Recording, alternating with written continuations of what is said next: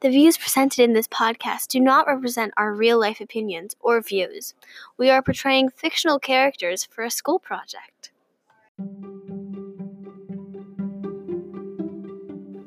Hello, my name is Ellie Brodeen, and this is Criminal the Podcast. Today we have the opportunity to speak with Katarina Bishop about a recent robbery at Henley Museum of Art.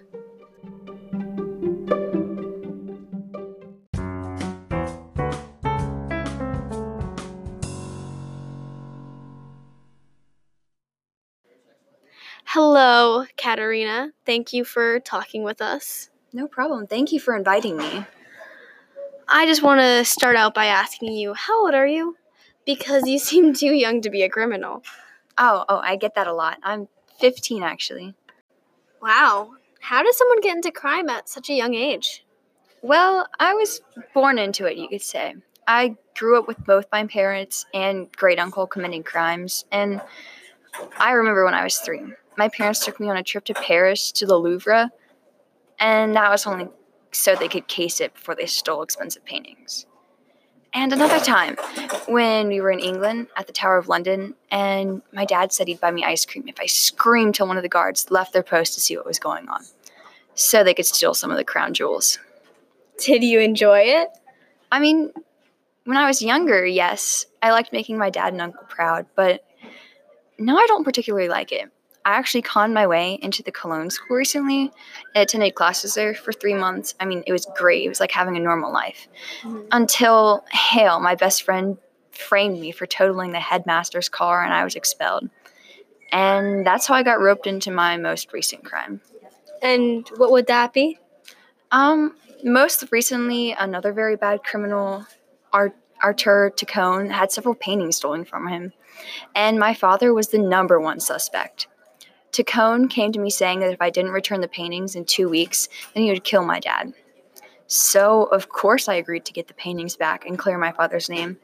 I mean, if someone threatened your father, wouldn't you try and clear his name? Probably. That's pretty good persuasion to do something. And what you're saying is that you wouldn't have committed the crime if you weren't threatened? No, I wouldn't have. After that encounter, he met with me again, and said if I didn't get his paintings back, then he would kill everyone close to me. He had pictures of my dad, my uncle, my cousin Gabrielle, and my best friend Hale. The views presented in this podcast do not represent our real-life opinions or views. We are portraying fictional characters for a school project. So I'm assuming you did retrieve the paintings, because I don't believe that any of those people have died.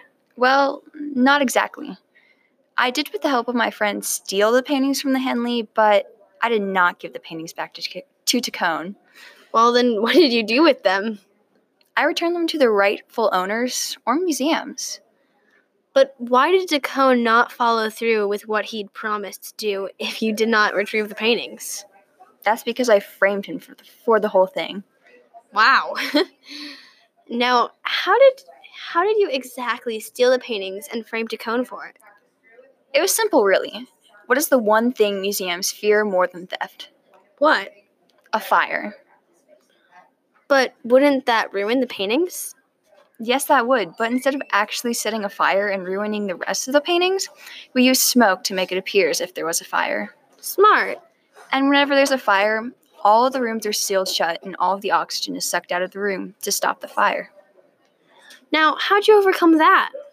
Well, we had one of our friends pose as an old man in a wheelchair, the kind with the oxygen tanks and masks. And while Hale distracted the director of the museum, me, Nate, and our other friend posing as the old guy went into the room with the paintings we wanted to steal. When we got into the room, one of our other friends remotely set off the fire alarm, and with all the confusion of everyone evacuating, Nate and I were able to stay in the room without anyone seeing us. Then we carefully removed the paintings one by one. But by now I had fully realized that Nate wasn't who I thought he was. Who was he? His mom is an Interpol agent, and he was actually there to catch us in the act of stealing the paintings. So what did you do to stop that? Well, our escape plan was through the air ducts in the roof. So after I climbed up there and had gotten the paintings with me, I took the rope and didn't let him climb up. So he was left there. Wouldn't he have gotten framed for stealing the paintings then? Well, he was accused of it for sure, but his mom, as I said, is an Interpol officer and can be very convincing. She also knows the law, and there was no evidence against him besides the fact that he was in the room, so they couldn't charge him. They also ended up charging Tacone for it later, so. Right. So, how did you frame Tacone for it?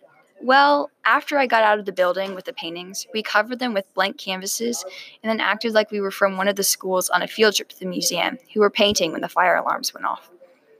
After we left the near vicinity of the museum, I then told Tacone that his paintings would be at a specific address. After that, I tipped off Interpol that he was going to be at that specific location. And Tacone, upon arrival at said location, was arrested. Wow. All right. I guess all's well that ends well. Thank you for talking to us and letting us hear about your latest endeavors. Like I said, no problem. Sorry I'm such a bore, though, and this probably wasn't very interesting. Oh, no. It was very interesting to hear about your little crime gang. Yeah, maybe next time I'll bring Hale and it will be more interesting. We've pulled some pretty interesting jobs together. Well, next time I'm sure our listeners would love to hear more from you. Thank you.